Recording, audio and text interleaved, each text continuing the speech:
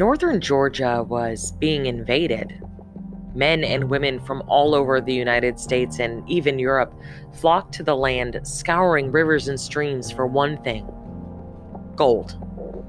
Georgia was experiencing their first gold rush, and everyone wanted to stake their claim to the rich veins that made their way through Lumpkin and Habersham counties. I wish this was one of the stories where everyone played fairly and only sought after gold in their area. But like many other parts of our country's past, the history of the gold rush is a bit muddy. You see, it wasn't just free men who sought gold. This was pre-Civil War era Georgia, and many white men sent their slaves to recover this precious metal. And they found it. Quite a bit, actually. I'm Kelly, and this is Through the Lens. You see, mining for gold was dangerous business. Even if you could avoid conflict with your neighbor over whose vein or stream you were extracting from, digging into unsafe tunnels led to collapse, and the towns that popped up around the mining areas were less family-friendly than you'd like them to be. A news article from the time complained that there was a lot of drinking and a lot of 10-pin being played. You do have to watch out for those bowlers. While I could dig deeper into the mine of information regarding the 1829 Georgia Gold Rush, that's not really what this episode is about. But I wanted to give some context into why gold is so valuable and the human cost of harvesting metals like it. Because today we're taking a look through the lens at precious metals and optical applications. To learn more, let's go to Dan.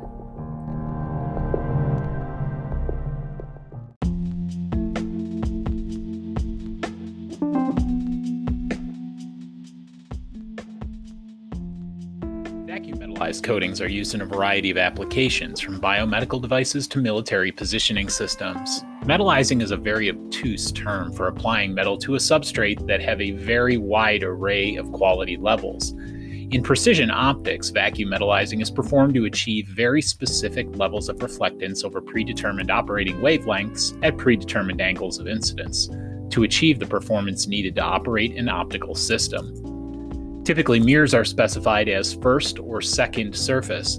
This basically is specifying if the light from the sensor or atmosphere will be contacting the metallized surface directly, or if it will pass through the substrate prior to contacting the metallized surface. The most widely specified metal used in evaporative coatings for the visible spectrum is aluminum. Aluminum has a respectable reflectance level that is not angularly dependent. It is also relatively inexpensive and easier to evaporate. Like other metals, aluminum can be overcoated for a few different purposes. Enhanced aluminum is a process where the raw aluminum layer is overcoated with a dielectric layer at a specific thickness to help boost the reflectance levels in a specific wavelength for a specific angle of incidence.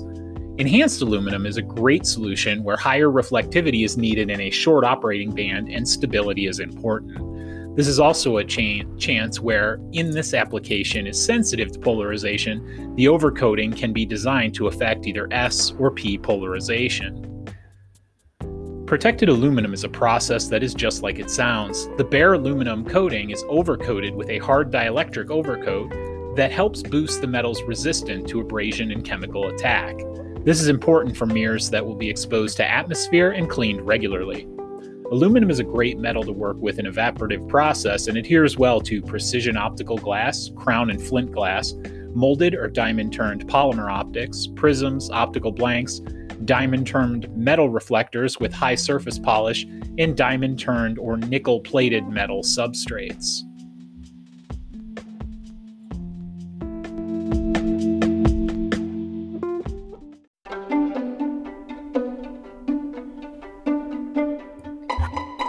It's time for a sidebar. In the early 20th century, America was at a crossroads, trying to settle on whether silver or gold should be the primary currency. While both metals had champions, only one wrote an entire political allegory for it. In L. Frank Baum's The Wonderful Wizard of Oz, a young girl named Dorothy wears silver slippers as she travels down a yellow brick road, trying to find her way home. She discovers that the yellow brick, representing the gold standard, was a path to nowhere, and her silver slippers, representing silver, would have taken her home at any time. Not really subtle, L. Frank Baum.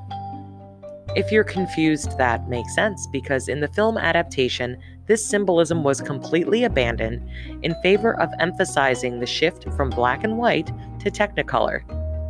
And if I'm honest, it's hard to imagine this story without ruby slippers.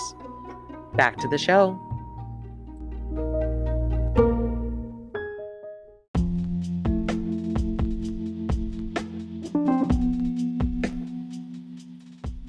Silver is a challenging coating to apply because the metal is so reactive. In evaporative coatings, silver is used because it has a high consistent reflectance level from 700 nanometers well into the mid-wave infrared range. Silver has nearly 100% reflectance level that is not angularly dependent. Silver is an expensive metal, and it is on the more difficult side to evaporate. Silver is also prone to oxidizing very easily, so it must be maintained in special conditions so that it can be successfully evaporated without adhesion and uneven melting, which leads to spattering issues. Silver can be enhanced and protected just like gold. With gold or aluminum, it's not out of the question to deposit without an overcoating, basically a raw metal coating. With silver, that's never advisable due to its high prone condition to oxidize. If the application using a silver-coated mirror will be in a sealed environment like a laboratory and won't be consistently handled or cleaned, silver can be a great solution for multispectral applications.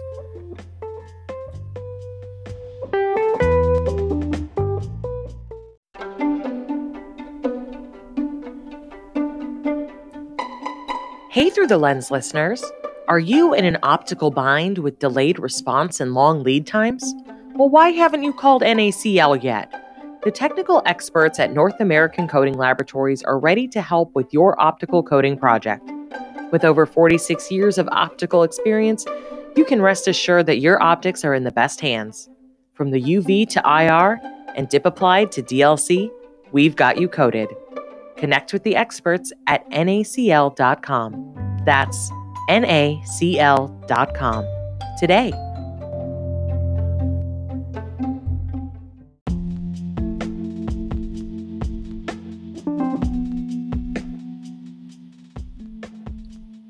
Everyone loves gold, including the precision optics industry. The most widely specified metal used in evaporative coatings for the near-infrared, mid-wave infrared, and long-wave infrared spectrum is gold. Gold has a nearly 100% reflectance level that is not angularly dependent and extends out well past 20 microns. It's expensive, but not too difficult to evaporate. Like other metals, gold can be overcoated for a few different purposes. Enhanced gold, like aluminum, is a process where the raw gold layer is overcoated with a dielectric at a specific thickness that helps boost its reflectance levels over specified wavelengths and angle ranges. Enhanced gold is a great solution where higher reflectivity is needed in a short operating band, and the stability of gold is important. There is also a chance here where if polarity comes into play, you can customize the overcoating to help it affect either S or P polarizations. Protected gold is a process that is just like it sounds. The bare gold coating is overcoated with a hard dielectric film that helps boost the metal's resistance to abrasion and chemical attack, basically makes it better to handle. This is important in the specific instance of gold because these surfaces will scratch easier due to the fact that gold is a softer metal. Gold is a great metal to work with in the evaporative process and adheres well to many standard optical surfaces used in the military, medical, commercial, and avionic applications that demand durability and environmental stability.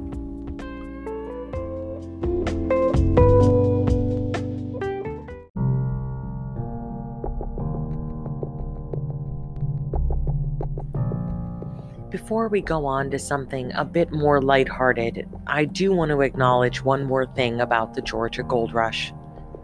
The desire for gold led people to do some things that were questionable at best and horrifying at worst. From unsafe working conditions of mining through the hills of Georgia to the forced relocation of indigenous peoples, the gold rush highlights the lengths we have gone in order to obtain wealth, status, and power. Thankfully, we have made some progress in that area, and mining practices continue to become more and more ethical. There is one more thing worth noting. And I promise it's a fun bit of trivia. You've definitely earned it because even I wasn't prepared for the severity of the gold rush. There is a quote that is often attributed to Looney Tune Yosemite Sam, but was actually yelled from the steps of the Lumpkin County Courthouse in an effort to keep the gold miners from leaving Georgia and heading west in 1948. That famous and easily quotable line, "There's gold in them thar hills." See you next time.